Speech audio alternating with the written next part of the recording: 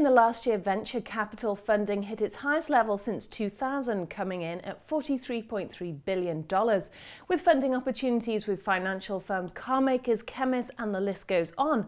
There's no doubt corporate venturing is picking up speed. But what's the potential dangers and pitfalls of these funds, both from the perspective of corporates and startups?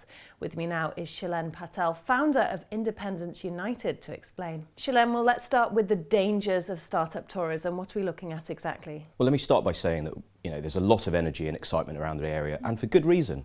Because when these partnerships work, they can be absolutely awesome. But the pitfalls of them going wrong can be pretty dire. We've seen people on the corporate side of the equation lose their jobs, and we've seen startups go bust when they really shouldn't have. One of the major pitfalls is both sides of that partnership not really understanding why they're doing the partnership. And we see too many corporates and too many startups jump feet first into something without really working out why they're doing it and why they're doing it over the short and long term. But surely this is a due diligence issue now? The mindsets between the two sides of the coin are quite different.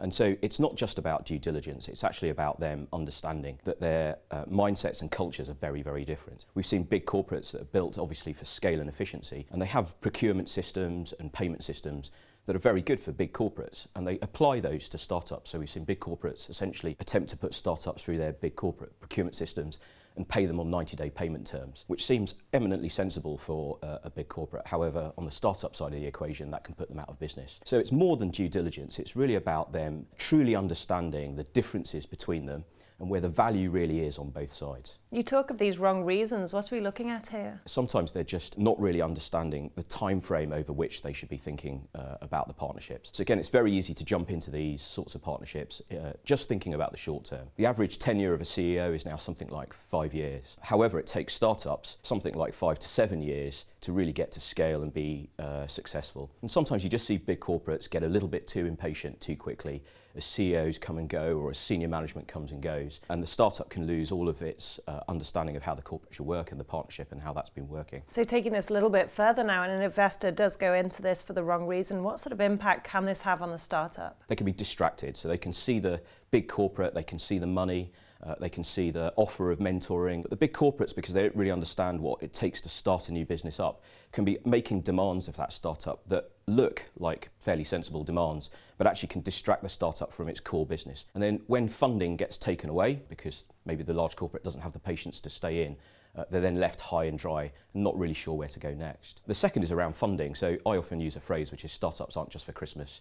There's a real temptation for large corporates to get in and just make those first investments into startups without really thinking through what happens after that. Okay, so now let's turn this around to a more positive note, and what sort of opportunities are out there? Access to the very best talent. The very best talent tends not to sit inside big corporations any longer, especially at the younger end of the talent pool. People are absolutely seeing startup culture as a very attractive place to go and work. So actually, as a big corporate, if you're really wanting to attract or work with the very best talent, getting involved with startups can be a really good idea. The second, I think, is around pace and agility. So again, big corporates are built for scale and efficiency and stability, rightly so. But I think big corporates have begun to realise that the world is changing and changing very, very fast. And rather than try and turn their organisations into entrepreneurs who act fast, which would possibly be a bit dangerous for their core business, working with startups can give them that access to pace and agility and the ability to see things that they otherwise might not see. Okay, so finally, what sort of companies should we be looking out for? What startups do you think are going to be big? Big corporates sometimes look at the piece of technology that's been made or